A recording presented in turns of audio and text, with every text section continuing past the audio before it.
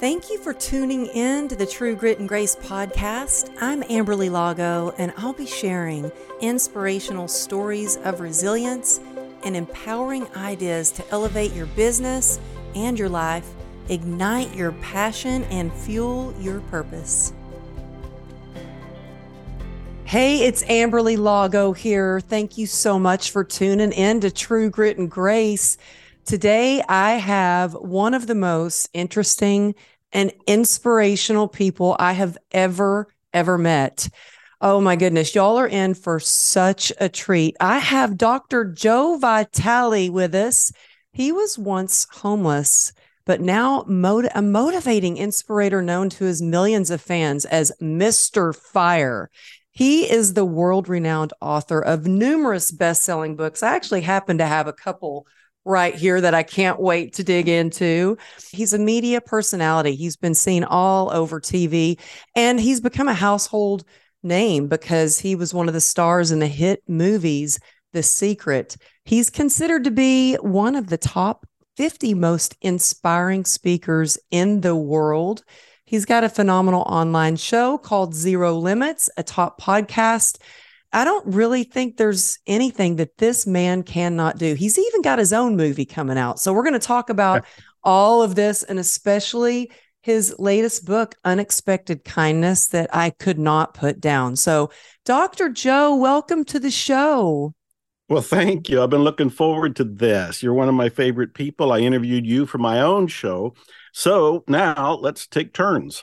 Yeah. Oh my goodness. This is a dream come true. And, with Unexpected Kindness, we had a mutual friend connect us he was just so kind to connect us. And I was like, oh my goodness, I had done an online event with you and I knew who you were, but I was so excited to be connected and get to be on your show as a true honor, and then to have you on mine. And I actually have to say it was Easter Sunday yesterday, and I got in trouble because I couldn't put your book down. And my family was like, do you ever stop working? I'm like, this isn't work. This is fun. This is amazing.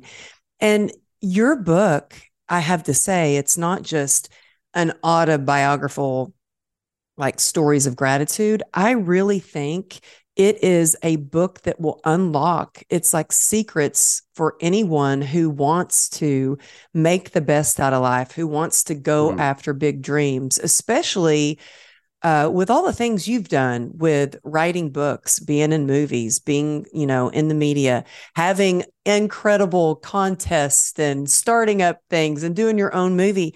If you read between the lines and get the intention, it's like you drop these nuggets, these secrets for people to follow so they can have the life of their dreams as well. I want to say, I love that you had, as a young kid, all these various roles that you wanted. You're like, I want to be a boxing champion, a preacher, a famous magician. You are a musician, an FBI agent, attorney, all these things. And you started asking for help. So my first question is, how did you know to ask for help, and what gave you the courage to do that? Because it's really what I think it takes, a special kind of asking to get people to respond. And you had incredible legends respond with handwritten letters, phone calls that reached out to you. So how did you know to ask for help for these, and how did you have the courage to do so? I didn't know that it was important. I didn't know that it was unusual. I didn't know that it needed courage. All I knew was I was curious and I had questions. And back then, there's no internet, of course, so I had to write to people in care of their publisher, or if I went in the phone book or went to the library and looked at Who's Who, which was the directory where you can find people, I would get a mailing address and write to them. But I didn't think anything of it. It's like, they got the answer, I'll just write and ask. So there was no courage involved. It was more like curiosity. And I didn't know it was unusual. I didn't know other people didn't do it or didn't know to do it. But some of my greatest memories were, I wanted to be a heavyweight boxing champion at one point. And I was very sincere. I was in the greatest shape of my life as a teenager, and I fantasized being in the ring and holding my hand up when they said I was the champion of the world. And Jack Dempsey, who was one of the early heavyweight boxing champions in the 1910s, 1920s, he was still alive. and he had a restaurant in New York. I wrote to him in care of the restaurant, figured, why not? And I still have the photo he sent me way back, I think in 1970. It's on the wall right over there, because I look at it and I think now, how amazing was it that this living legend, icon, he's sitting in his own restaurant, busy, still a celebrity, still wining and dining people and seeing the media. And he takes the time to say, for Joe Vitale, lots of luck, Jack Dempsey, 1970. I got chills going up my spine now. I do too. When it happened, though, I don't know that I thought it was spectacular. I just thought, he wrote back, and how cool is that? When I wanted to be a famous magician, I wanted to be the next Harry Houdini at one point. I even had a name, Harry Excello. And Houdini was dead, but somebody who was a famous magician who wrote a lot of books on magic, who had a newspaper and a magazine about magic, and had known Houdini and Houdini's wife, was still alive. So I wrote him. I had questions about being a magician, and I was really going, it wasn't a dark night, but it was a confused period. But I'm thinking, well, do I want to be a boxer? Do I want to be an author? Do I want to be an attorney? Do I want to be an FBI agent? Do I want to be a magician? And I sincerely wanted to know. So I wrote this man, his name was John Mulholland. And I wrote to him, I found an address, and I guess I got it at the library. I don't even remember. And I wrote him a letter. He wrote back a 2-page typewritten letter answering every one of my questions, giving me the joys and the sorrows of being a professional magician. I still have that letter. It was published in Magic Magazine years ago because it ended up being a collector's item and a treasure coming from that icon himself. But when it came to me, I just read it like he wrote to me, and I thought, how cool that he was writing to me. I didn't know how impactful it would be or how unusual it was. When I wanted to be an FBI agent, I wrote to J. Edgar Hoover, which even today makes me go, what did I do? I wrote to J. Edgar Hoover. Now, how old were you? How old were you like when you were 16 writing? years old. I was like 15, 16. Those early teenage years, I was reading a lot. Reading and books were my escape. I wasn't particularly happy growing up, but I found with books, they were friends. They were dependable friends. They didn't hurt me. They didn't do anything to me. And I could put them on the shelf when I was done, pick them off the shelf when I was ready for more. Books became my freedom, my therapy, my allies, my escape. So I would say I was writing these people probably when I was 15 and 16, maybe 17 years old. And geez, I wanted to be a minister at one point. I wrote to Billy Graham, Yeah. which was, I'm laughing now because now it seems bizarre and funny and daring. Back then it was like, I got a question. He probably knows the answer. Let me write to him. It was that simple. Mm-hmm.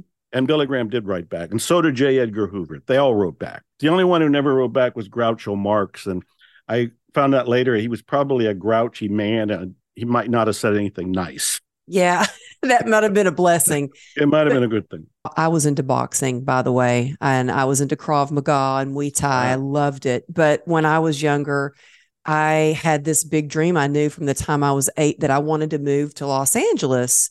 And I didn't know to be scared to pack up all my things and go and learn from these great teachers and ask questions. I was just same. I was curious, but I was like, I want more out of life. And I was, and I think that it's that curiosity is key. And if we can approach life with that, and I loved reading all your different stories about all the people who wrote to you. And it seems like you had from a young age, just a knowing in you that it was important to have mentors and masterminds, because I read a lot and I hear a lot about how even you went back to your mastermind to get advice. How did you first learn about mentors and masterminds?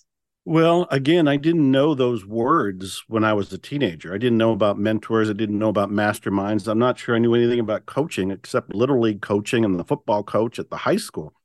So all of those were just new terms that came later and are today more trendy.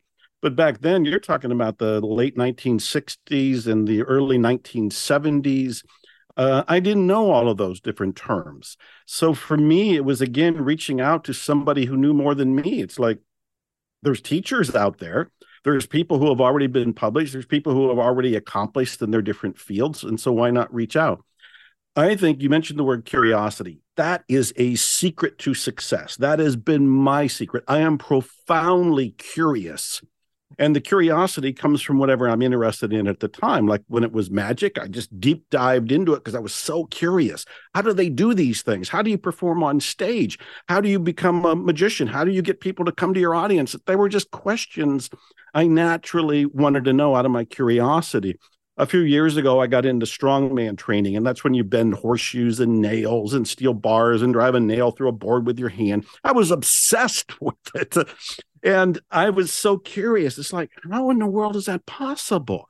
You feel like Superman or Superwomen, women do it too, when you do these things. But at the beginning stages, curiosity was what was pushing me. The other thing you said was about ignorance. That when you go to Los Angeles, for example, or I was writing to different people, I didn't have what we'll call the knowledge that was unusual. Mm-hmm. All I knew was I wanted to do it. Mark Twain said, ignorance plus confidence will equal success.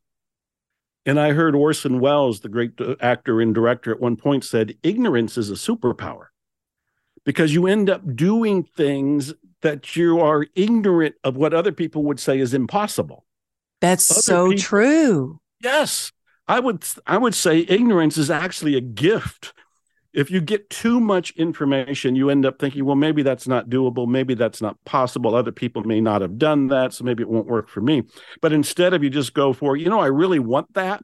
I really want to go to LA. I really want to be an author. I really want to be a boxer. And you just go in that direction, ignorance doesn't stop you because you don't know you should be stopped or at least paused. So I think curiosity, ignorance, all of these are actually gifts. They're actually superpowers. I love that. Well, I believe that too. That served me well. Along the way, I said ignorance is bliss. I have wanted to do big things. I've done some amazing things. Just a regular girl who's been able to do some extraordinary things. And along the way, I've had a lot of people tell me that's crazy or you're crazy. It's not possible. What are you thinking? You just need to stick to what you are used to doing and you're good at. You don't need to go over there. You don't need to do that. Have you, in your journey, have you had people that are kind of naysayers or negative or doggy downers, people telling you that's not possible? You should just stick to the book writing, or you should just stick to the coaching or whatever it may be. And if so, how do you move past that? It's such a great question. Napoleon Hill had said the number one reason people don't succeed is they listen to their family and friends. Their family and friends are the ones who say, stay with what you're doing. Don't venture out. Don't go and make a risk here. You've got a payday or you got a job or you got something dependable. Don't go and do it. And Napoleon Hill's point was those are the naysayers. They're going to actually keep you down. They're going to keep you in your place. So I have that awareness. But the truth of the matter is, as I reflect on it, I have been such a loner and such an introvert that I typically don't share the dreams with other people. Really? And even today, of course, now I have some sort of degree of fame or celebrity status. I don't know what you would call it. And so I do say things that I'm going to do, but I'm very careful about who I say it to and how I say it. Mm-hmm. My rule of thumb is do not share your dreams with anybody except the ones who can help you fulfill them. If you start talking, and I mean, this is for anybody, and myself included, if I just start blabbing to the next door neighbor or somebody at the grocery store line that this is what I'm planning to do, I'm going to hear all the reasons not to do it. They're going to talk me out of it. They're going to say that's not possible. I have seen it with other people, and I have heard whispers of it in my own life, but I tend to guard against it. So even now, I have some big dreams, and I had heard a while back that a billionaire had said, if you go to a party and you tell people what your next project is and they don't think you're crazy, then you have not thought big enough. So that's kind of my rule of thumb is they're probably going to think I'm crazy if I tell them my big dream. So I won't tell them. I don't want to invite anybody to rain on my parade. Mm-hmm. So I pretty much keep it to my chest. And I really think the rule of thumb is only share your dreams, your goals, the big visions with the people who can help you achieve them, which is why I wrote to Jack Dempsey and John Mulholland and Billy Graham and J. Edgar Hoover. They could help me in those particular areas, but I wasn't going to go and ask the next door neighbor or some family member, hey, I'm thinking about becoming a world famous magician like Houdini. Yeah. They don't know how I would do it, for one thing, and they would assume it's impossible for me because they're just seeing that current reality in the current person in front of them. They don't see the vision. They don't feel the vision. Exactly. So I tend not to share it. That's such great advice. And yeah, I remember when I published my book and I got invited to go the day it was publishing, I got invited to go do an interview on the Today Show. And I was terrified. I mean, excited, but Yeah. also like, oh my gosh, what are they going to ask me? They wouldn't Right. tell me what they would ask. Right. They just told me, you need to show up and keep your ears open. And I remember my husband said, well, you need to post that. You need to tell everyone. I said, no, no, no, no, no. I am not telling anyone about this until I am maybe on the plane on my way to New York. And then I know it's a done deal because I didn't want to hear it from other people saying, aren't you scared? Oh, I heard Megyn Kelly's not nice. And they said some other horrible things. I thought, I don't want to hear that. I want to go and do the best job that I can do and believe it's possible and not deal with other people's emotions. Yeah. And let that kind of freak me out even more. I was already freaked out. So, so I was like, okay, I'm just going to wait until I get there. And that's what I did. And I think that is so smart to seek. My friend Greg Reed, he always says, seek counsel, not opinion. And I Yeah. think that describes kind of what you just shared as well. Like Yeah. you went to the greats, you went to the people who've already done the things that you want to do. Yes. And you're like, Yes. okay, how do I do this? Yeah. Yeah. And I've done that in every field. I think at this point, it was almost 20 years ago. I was going into bodybuilding contest and the Body for Life contest that Bill Phillips had. And I was looking at the old school bodybuilders. And the one that I just admired was Steve Reeves. I ended up becoming a collector of Steve Reeves stuff. Really? And I had his entire gym at one point. And I wanted to train with Steve Reeves, but he was dead at that point. The other one that was a competitor and his peer who was still alive was Frank Zane. So Yeah. stop and think about this now. I want to go into a bodybuilding contest. Plenty of books on it, plenty of videos on it, plenty of trainers about them. But I wanted to go to the best and find out what did they think? What did they do? I didn't want to go to a neighbor. I didn't want to go to a local gym. I wanted to go to somebody who was accomplished in the field I wanted to be accomplished in. And I went and trained with Frank Zane at his house. Later, I met Lou Ferrigno, and he came to my gym because I had one at that point. And my whole point is, whenever you go for something, whether it is the fitness contest or it is writing a book or magic or whatever, it's always wisest to go to somebody who's already excelled in that particular field. One more thing I want to say, Amberly, if you don't mind me saying this, because I think everybody needs to hear these little tidbits without them slipping by and them overlooking them. You said when you were going on that TV show, you were terrified.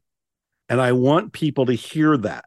You were terrified and you went anyway. And the reason I want them to hear that is when I went on Larry King the first time and the second time, I was terrified.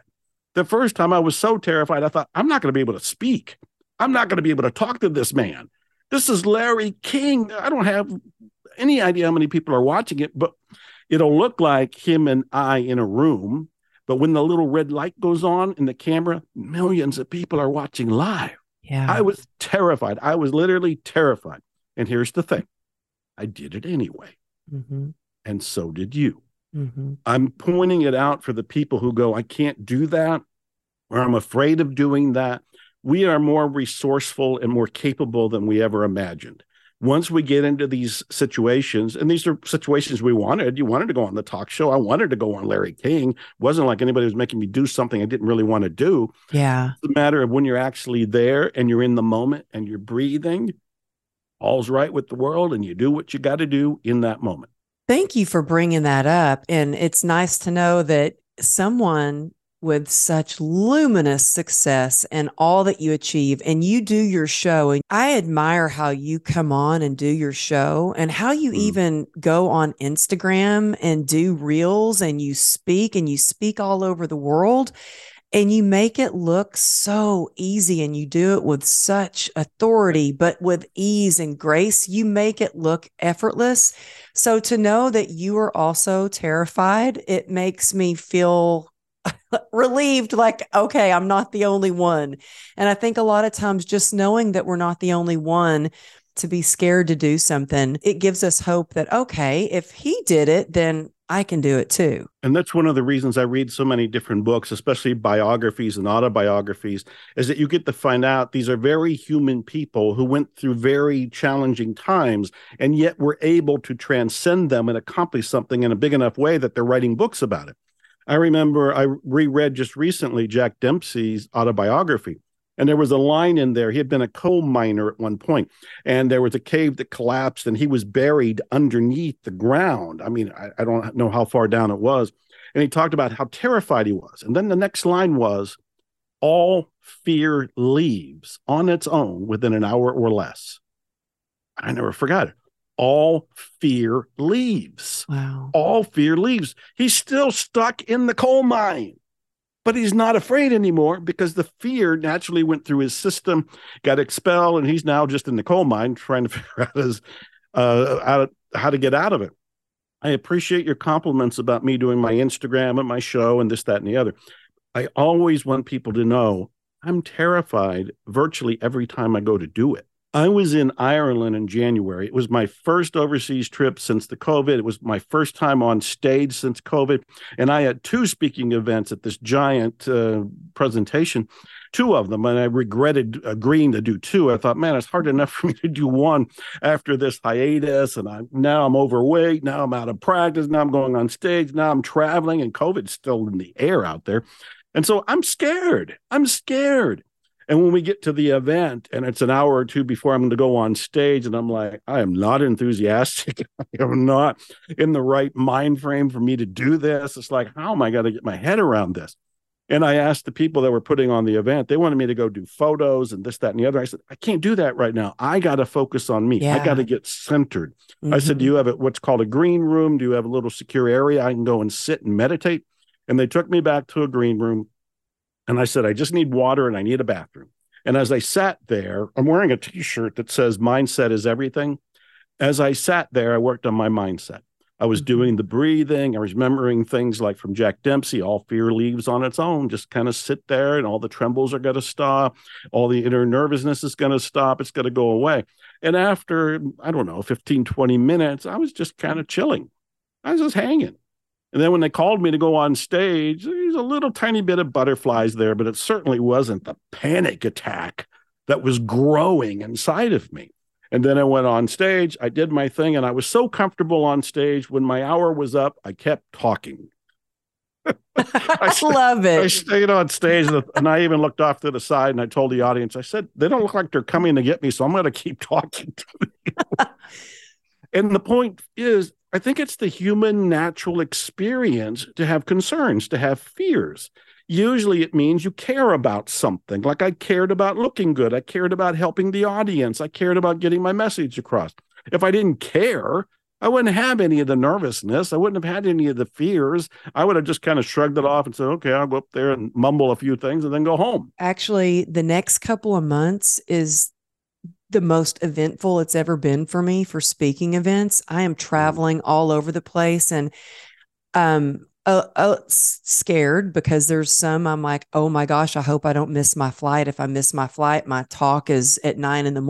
and I'm just coming from this other talk and there's a lot of moving parts. And I'm glad you say that it's normal to feel that way. But there are things that we can do to feel better. I too have to get grounded, and I get grounded with push-ups and prayer. So yeah, I go, people great. laugh at me backstage because I'm backstage doing push-ups and I'll be in a dress, in a skirt, back there cranking out the push-ups.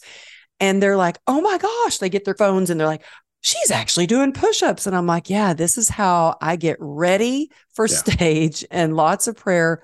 But last night I had to pray and just say, this is what I've prayed for. And now it's Right. here. Right. And I'm just going to step through the fear one step at a time, one day at a time, and get through each and every event. Preparation is key as well for me. Yes. Like if I feel like I prepare, I don't ever feel like I'm 100% prepared, though. Never. I've never felt like I'm 100% prepared. Even when I did my TED talk, I didn't feel 100% prepared, but I did Mm-hmm. it anyway. I went out there and I did it anyway. And I'm Mm-hmm. so happy to hear that you say, talk about mindset Yeah. and how I believe mindset is everything. I feel like it starts with our mindset, and that will determine whether we can or we can't do something. Well, whether Because you if you try it or not try it is because of the mindset. If somebody says I can't do it and they don't try, it's because they let their mindset decide they couldn't do it. Somebody says, looking at the same thing, I can do it and I'm going to go ahead and move in that direction. They're doing it because of their mindset. They listen to the mindset.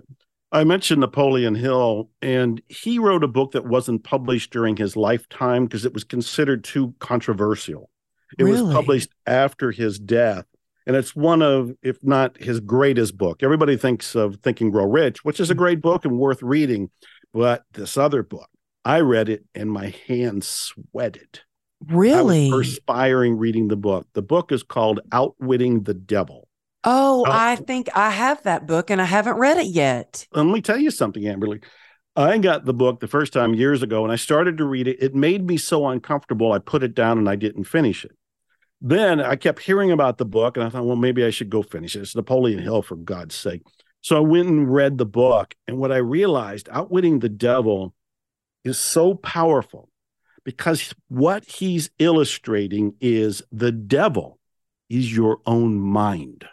Wow. The devil is your own mind. When I first started reading the book and I put it down, it's because I was thinking in terms of the religious devil that most of us think about. And I thought, well, Mm-hmm. that's what he's talking about. And he's making it too real for me. And I was getting uncomfortable. Then when I went back to the book and I kept reading it, it dawned on me, oh, he's talking about this devil, but this devil is that voice of negativity, doom and gloom. It's the negative mindset. Yeah. That's what he's talking about. And so outwitting the devil for Napoleon Hill is outwitting the negative mindset that can hold you down, that can hold you back. For example, there's probably people watching this exhilarating interview because you're asking such great questions. I'm on a roll, really digging into this and wanting to share all these secrets and concepts and these experiences. But there's people watching going, yeah, that's good for Amberly and it's good for Joe. It's not going to work for me. Who decided that? That's the Mm-hmm. devil in your own mind trying to keep you back, trying to Yep. keep you down. And what you want to do is outwit the devil. I learned decades ago that, yeah, we do have this voice of doom and gloom until we realize it's not us. It's a voice, it's a sub personality. And what you can do instead is create a guardian angel voice, a positive voice, a cheerleader in your own mind. And now you've got two voices to listen to, the one that says you can do it and the other one that says you can't do it. And you're in the middle. And when you realize you're the witness in spiritual terms, you're detached from those voices. Now you can choose. Now you can choose. You can say, oh, that's the devil voice. Thanks for sharing. I'm not going to listen to you. I'm going with my guardian angel voice that's saying, do this, and you can do this. So mindset for me, the t-shirt says mindset is everything. I really do believe that's it. We need to become Oh, aware of our so good. mindset and then lock in on the bright light mindset, the positive mindset, the hopeful, faith-filled mindset. Yeah. And, I think once you realize you have a choice, you Yes. take your Yes. power back. Yes. It's very empowering when you realize, oh, I have a choice here. I get to choose what I think about this situation, what I'm going to do, what I'm going to try, what I'm going to go for. So that is Mm-hmm. powerful. You are just dropping so many nuggets of gold. I want to ask you, one of my favorite stories in your book of all time Hmm. is when you got to meet Bob Proctor. Yes. Can you Yeah. share that when you write about that? And because of your kindness and how Mm. you showed up, it just went down this whole, it just escalated into something absolutely unbelievable. So, can you share that story? Thank you for the opportunity to do so. My book, Unexpected Kindness, was written directly because of Bob Proctor. he had passed away, and I started remembering the deep impact he had on my life. And so I started writing the story about it. In short, I was making a bit of a name for myself back in the 1990s. I was in Houston, Texas, and the internet was coming along, and people were knowing me as an internet marketer, as a hypnotic copywriter. I was getting a fan base. I was starting to make money for the first time after being homeless and in poverty and struggling for a decade or more. And Bob Proctor had heard about me and he wanted to meet me. And he said if I could fly to Denver, he was doing a weekend workshop called The Science of Getting Rich, and that he would allow me to be his guest and he would like to meet me there. And I thought, oh my God, Bob Proctor, I already knew who he was. He was being published. That's so cool. Were you like, oh my gosh, it was another one of those intimidating, terrifying moments. I'm pointing it out because we're human beings. We go through these different experiences on the human level. And I went through intimidation. Oh my God, Bob Proctor, who does he think I am? He's impressed with me. I'm not impressive. I went through all of that self-doubt and the inner turmoil. But I also knew you can't pass that up. This is the science of getting rich. He's letting me go to the seminar. He wants to meet me. You cannot pass that up. That's huge. So, and again, this is another one of those takeaway moments, is you learn to say yes to what are obvious opportunities. Even when you don't know where it's got to go, you have to say yes. So I said yes. I flew to Denver. And on the way, I kept thinking, I need to give him a present. I need to give him something to say thank you. And I had a little booklet that I had written from my sister, and only my sister. It was called Spiritual Marketing. It was 5 steps toward attracting wealth. And my sister had struggled. She had health problems. She was on welfare. It was a horrible story. So I wrote Spiritual Marketing for her, dedicated to her, gave it to her, and she did use it. She did get off welfare. She did start to do better. But I never intended to share the book with anybody else. It was a private thing. But I thought, I'll give it to Bob Proctor. So I go to Denver, I'm at his event, I give him the book, and he looks at it. I still remember him standing there. He was a tall, trim fellow, very distinguished looking, glasses on. And he's looking at the book, Spiritual Marketing. That is such a great title. 5 steps to attracting wealth. And then it's a short book. He read it. And I thought we were done. So we go in to the event, and he's on stage, and he says, we have a celebrity here. And I was not a celebrity, but he said, Joe Vitale is in the audience. He's got new programs on marketing. And I think I had my first Nightingale Conant audio program, The Power of Outrageous Marketing. He mentioned that, and he says, and he has a new book. And everybody here is going to want this book, and everybody here is going to need this book. It's called Spiritual Marketing. Now, I was blushed. I was embarrassed. I just got goosebumps. I was like, no, that book's not for the world. Shut up, Bob. And I'm scared. I'm trembling. I'm nervous. And it's like, even if they want to buy it, I don't have it. It's not for sale. And at the first break, there were 250 people there. 250 people mobbed me. They wanted the book. And so I was busy saying, don't have it, don't have it, don't have it, until a publisher walks up and says, I'll publish your book. I said, you haven't even read it. He says, obviously, Bob likes it. Bob read it. And all these people want the book. I'll publish the book. Well, long story short, that book did get published. We're not going to make that long story short. I'm going to continue because this is too good. It is good. Bob Proctor endorses Spiritual Marketing. Spiritual Marketing gets published. It becomes my first Amazon bestseller. So it's #1 at Amazon. Spiritual Marketing by Joe Vitale. And it's like, this is a major thing. New York Times is writing stories and articles about books that come out of nowhere and get published and become bestsellers. They feature me. They feature me in the New York Times. Well, it doesn't stop there. Then a major publisher in New York, Jay Wiley, who's been around since the 1800s. Oh, Wiley. Yeah. Yeah. They called me up. And they said, hey, we see your book, Spiritual Marketing. We want to publish it. And I'm like, well, it's already published. It's already Spiritual Marketing. It's already a bestseller. No, we can take it to a new level. We are a bigger publisher. We don't like the name Spiritual Marketing. We need to change that. But we'll publish the book for you and take it to a whole new world.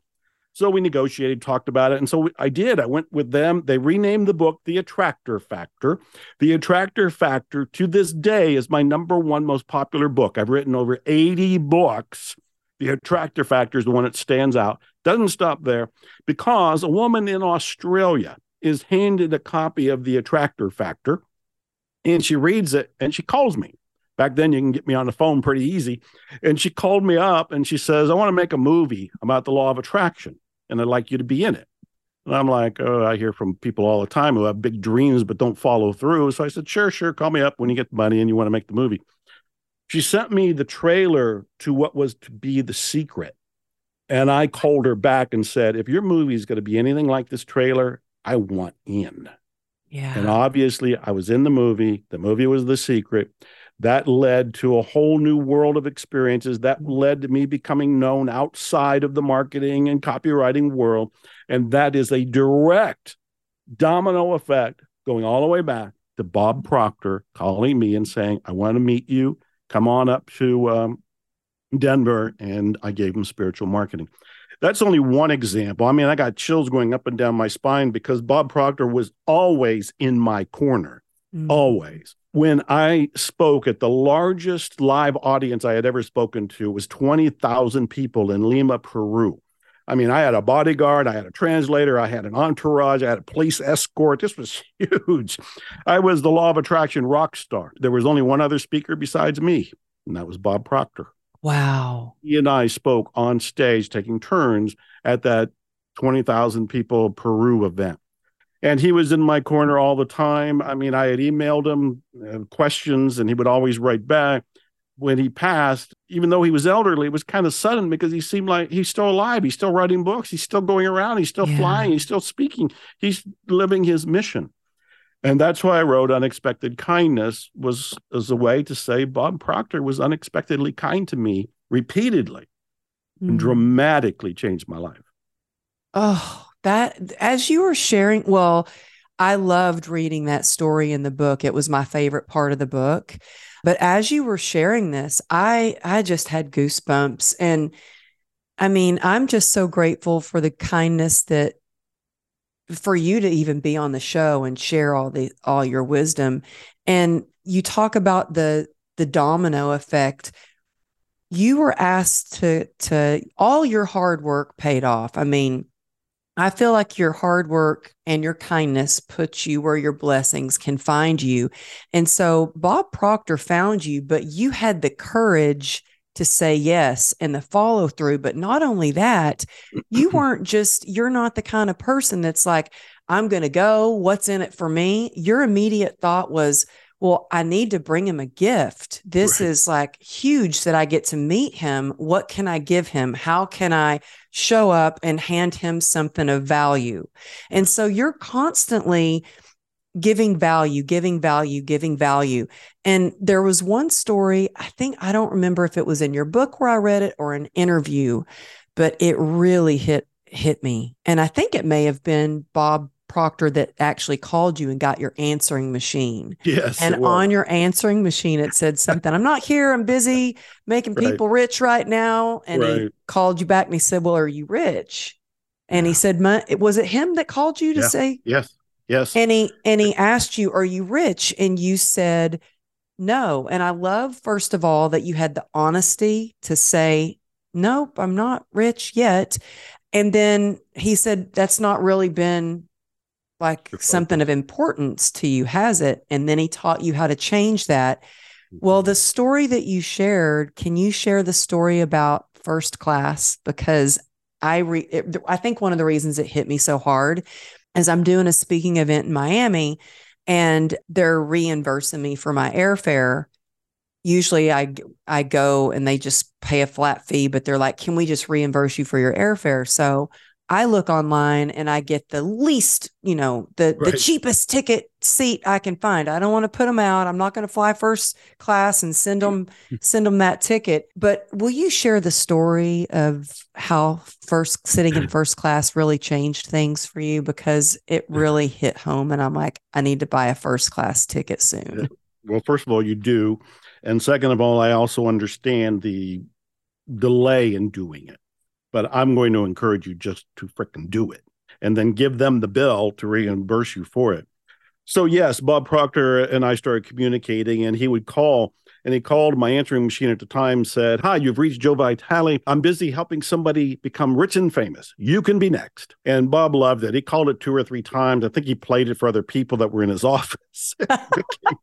It became a funny little thing, and I was always proud of it because it did sound really upbeat and unusual. It's like, I'm busy. I'm helping somebody become rich and famous.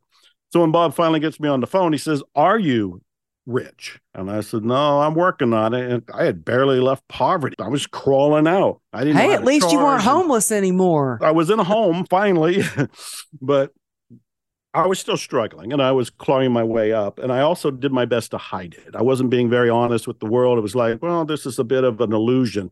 Let's let them think I'm rich and famous, but I really wasn't. So Bob kind of called me out on it by saying, "Are you rich?" And I said, "No, I'm working on it."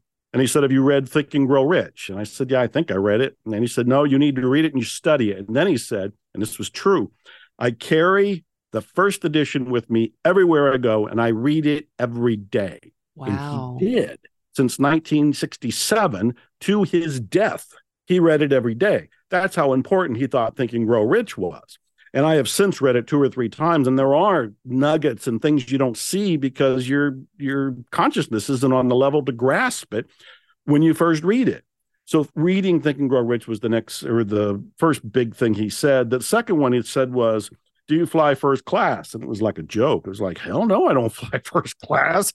Well, only a moron would fly first class. You spend all this money and you get up front and you get a little bit wider of a seat. I don't need that. Lose weight. You'll fit in the seat better. You know, you don't have to pay for first class.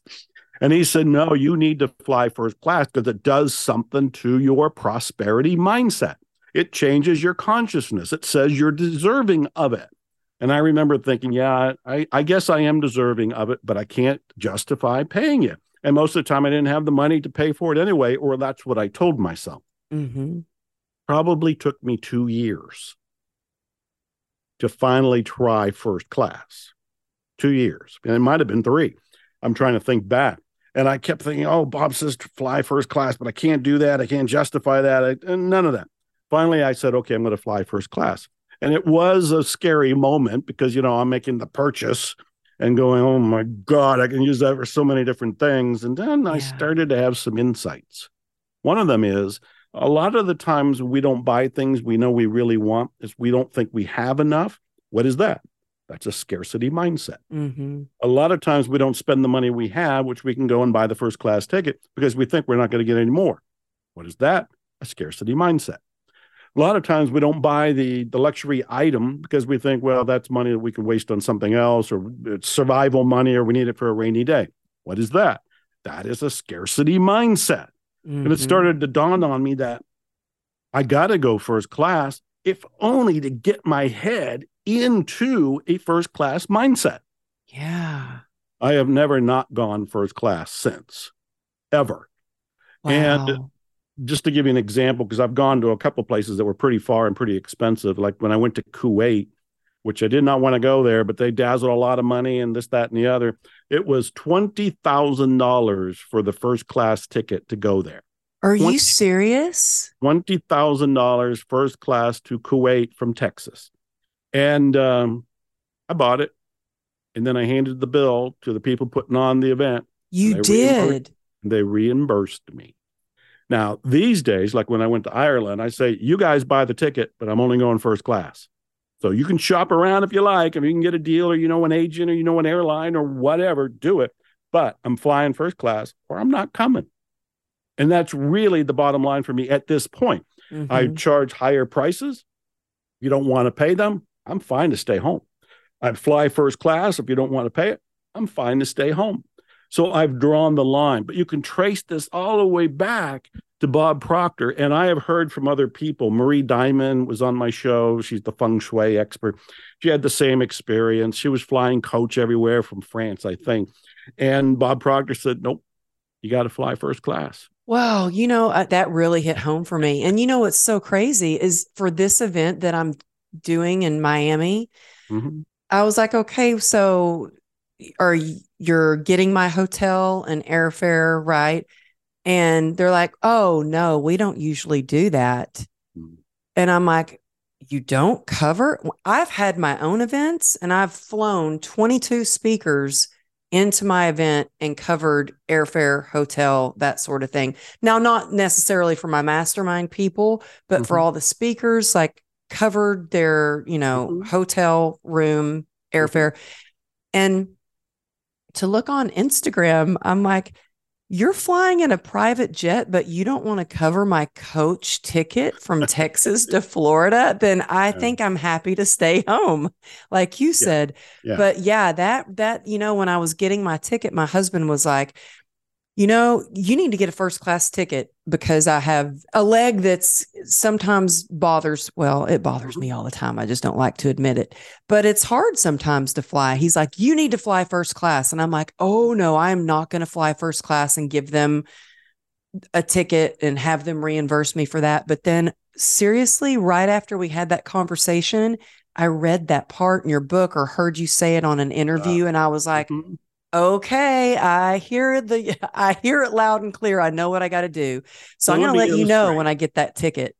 Well, please go and do it. But I want to illustrate a couple things. It's kind of like coaching for you, but by example, it's for everybody. And you going first class, you insisting on a hotel, and all of these is a vote of self confidence and self worth. Mm-hmm. That's the important thing to Yeah, it remember. is It is self self-worth. worth. And the other Yeah, thing is, this is a reflection on you. You said when you had people, your 22 speakers, whatever it was, that you flew in and you paid for their flights. Why? Because you care. because I care You and care. I really care and I want to make it an incredible experience for them. And I feel grateful that they're even coming to the event. It's an honor for them to come to the event and speak on Yeah. my stage. Yeah. And the people that don't want to pay for your hotel, what are they saying? They don't care. This is why, and this is the professional speaker talking to another professional speaker. I have a contract, and that contract says here is his speaking fee, which is very elevated these days. First class travel, nonstop, if at all possible. I'll take one stop or one flight turnover. Five-star accommodations, 2 nights before the event, 2 nights after the event. And then I put in little things to make sure they read the contract. I got this from the music business. I'll say things like, and a box of Cuban Maduro cigars. And when I was drinking, I would also say, and I also want a Macallan Scotch, 25 years old. I would put all these things in there. First of all, show that they read it. It's like, we got your cigars, we got your scotch. But the other thing is, if you don't do this, it shows you don't respect me. And I can't go because if I sign it and you don't do all these different things, I'm not respecting myself. Wow. Yeah, that's so good.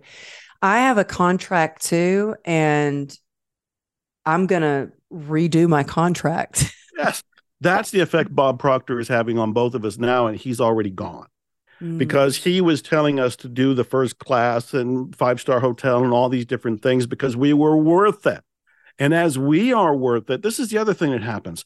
When we decide we're worth it and we act like we're worth it, the people on the outside reflect that respect.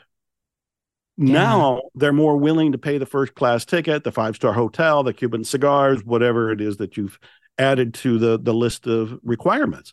You're going to go and do your part. You're going to go and speak and dazzle them and inspire them and inform them and do whatever they've hired you to do. But they need to do their part to respect you. And that respect begins with you and I respecting ourselves. And I'm saying this in a way that I hope everybody watching or listening grasp that self nurturing, that self appreciation is where the beginning is. That'll radiate out into the universe and call it the attractor field or the secret. That'll come back to match your inner value. Oh, it sure does. And I just have to share one thing really quick. I know we're running out of time. Recently, I was asked to speak at an event, and I said, sure, I'm available on that date. And this is my speaking fee. And then they wrote back and said, well, can you come and stay for 2 days and do two keynotes and two workshops?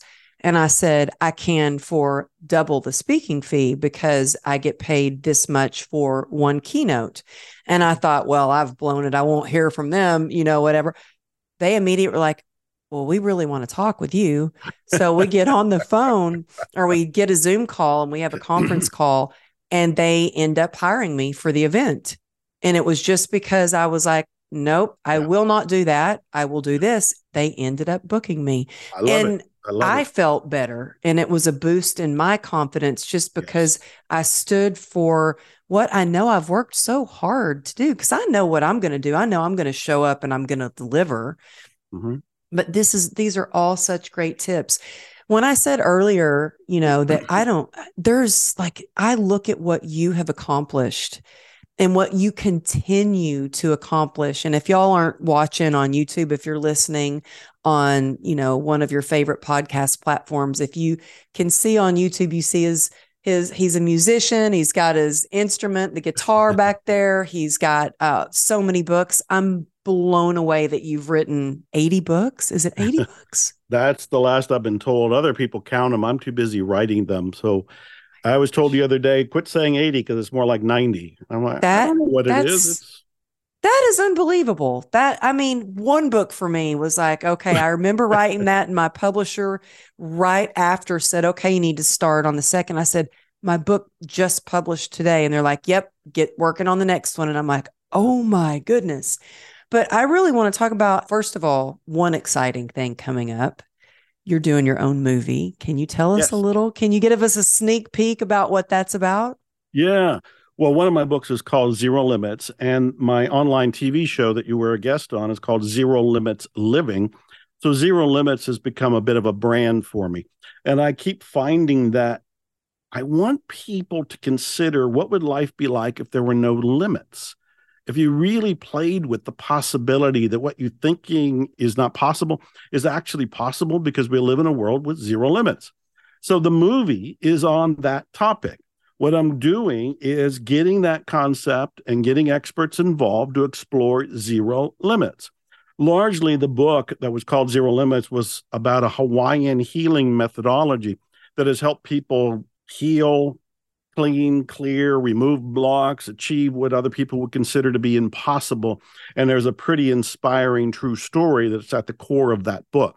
So that story, those concepts, me and the other guests will be in this movie called Zero Limits. We just went into production. We just Wow. started interviewing some of the guests. We can take a few people as guests on a sponsorship basis. So if they're interested, there's a website, zerolimitsmovie.com, and there's a little video there of me explaining it. But zerolimitsmovie.com, and then my TV show is zerolimitslivingtv.com. Oh, that's amazing. So is there an application there that they could Yes, fill? Okay. at And Zero then, Limits Movie. Yes, okay. And then I saw on your website, if people want to work with you, they can even go and get like a consultation yes. because you offer all kinds of programs besides your books, all the free content that you give away out there. So tell them the best place to go. Is that MrFire.com or is that Joe They can go Vitale? there. That's the main portal site. But for the coaching, go to miraclescoaching.com, miraclescoaching.com. I started my own coaching program almost 20 years ago. It's been trademarked. It works. It's a system that's been tested. And if people want to just check it out, go to miraclescoaching.com and they can get a free consultation just to feel it out and see if it's right for them. Well, I mean, you guys heard on the show. I feel like I got a great coaching session just through this interview. I like got coached. I've got new ideas. I'm Uh, going to get out my Think and Grow Rich book again and yeah, Outwitting the Devil book again yeah. too. And y'all, I cannot tell you how many times Unexpected Kindness, what an incredible book that this is. You will not be able to put it down. It's so good. It's entertaining, it's insightful, it's inspiring. And I love one of the things I love about it is all the quotes. I love this one from Abraham Lincoln. Kindness is the only service that will stand the storm of life and not wash out. It will wear well and will be remembered long after the prism of politeness or the complexion of courtesy has faded away. Abraham Lincoln. I love that you have so many quotes in this book too. Like, I enjoyed looking for them because I knew that there were a lot of great people who had said lots of great things about kindness. And kindness goes all the way back centuries. Marcus Aurelius, the poster boy for Stoicism, had said, kindness is invincible. Pretty powerful stuff. it is. This book is powerful stuff. I can't tell you how many like underlined pages, Oh, any little I've bent pages that I love that are my favorites. So I just really enjoyed it. And I always enjoy when I get to talk with you. Y'all go check him out and follow him on Instagram. Take a screenshot of this and tag me at Amberly Lago Motivation and tag Dr. Joe Vitale, and go share with him on Instagram. Send him a DM and tell him how much you loved him on this show. I just appreciate you so much. It was just such an honor to have you here and get to share your wisdom. And I can't wait for your movie. I'm definitely going to go check out more about your movie as well. Oh, good. Well, you would be great in it. And thank you. I've greatly enjoyed this. I've loved being with you, talking to you, interviewing you for my show, being interviewed here. You're doing some great stuff. You're inspiring a lot of people, and you've pulled out some great stuff from me. So thank you for the honor of being here. Thank you. Thank you. And thank y'all for tuning in. I'll see you next week.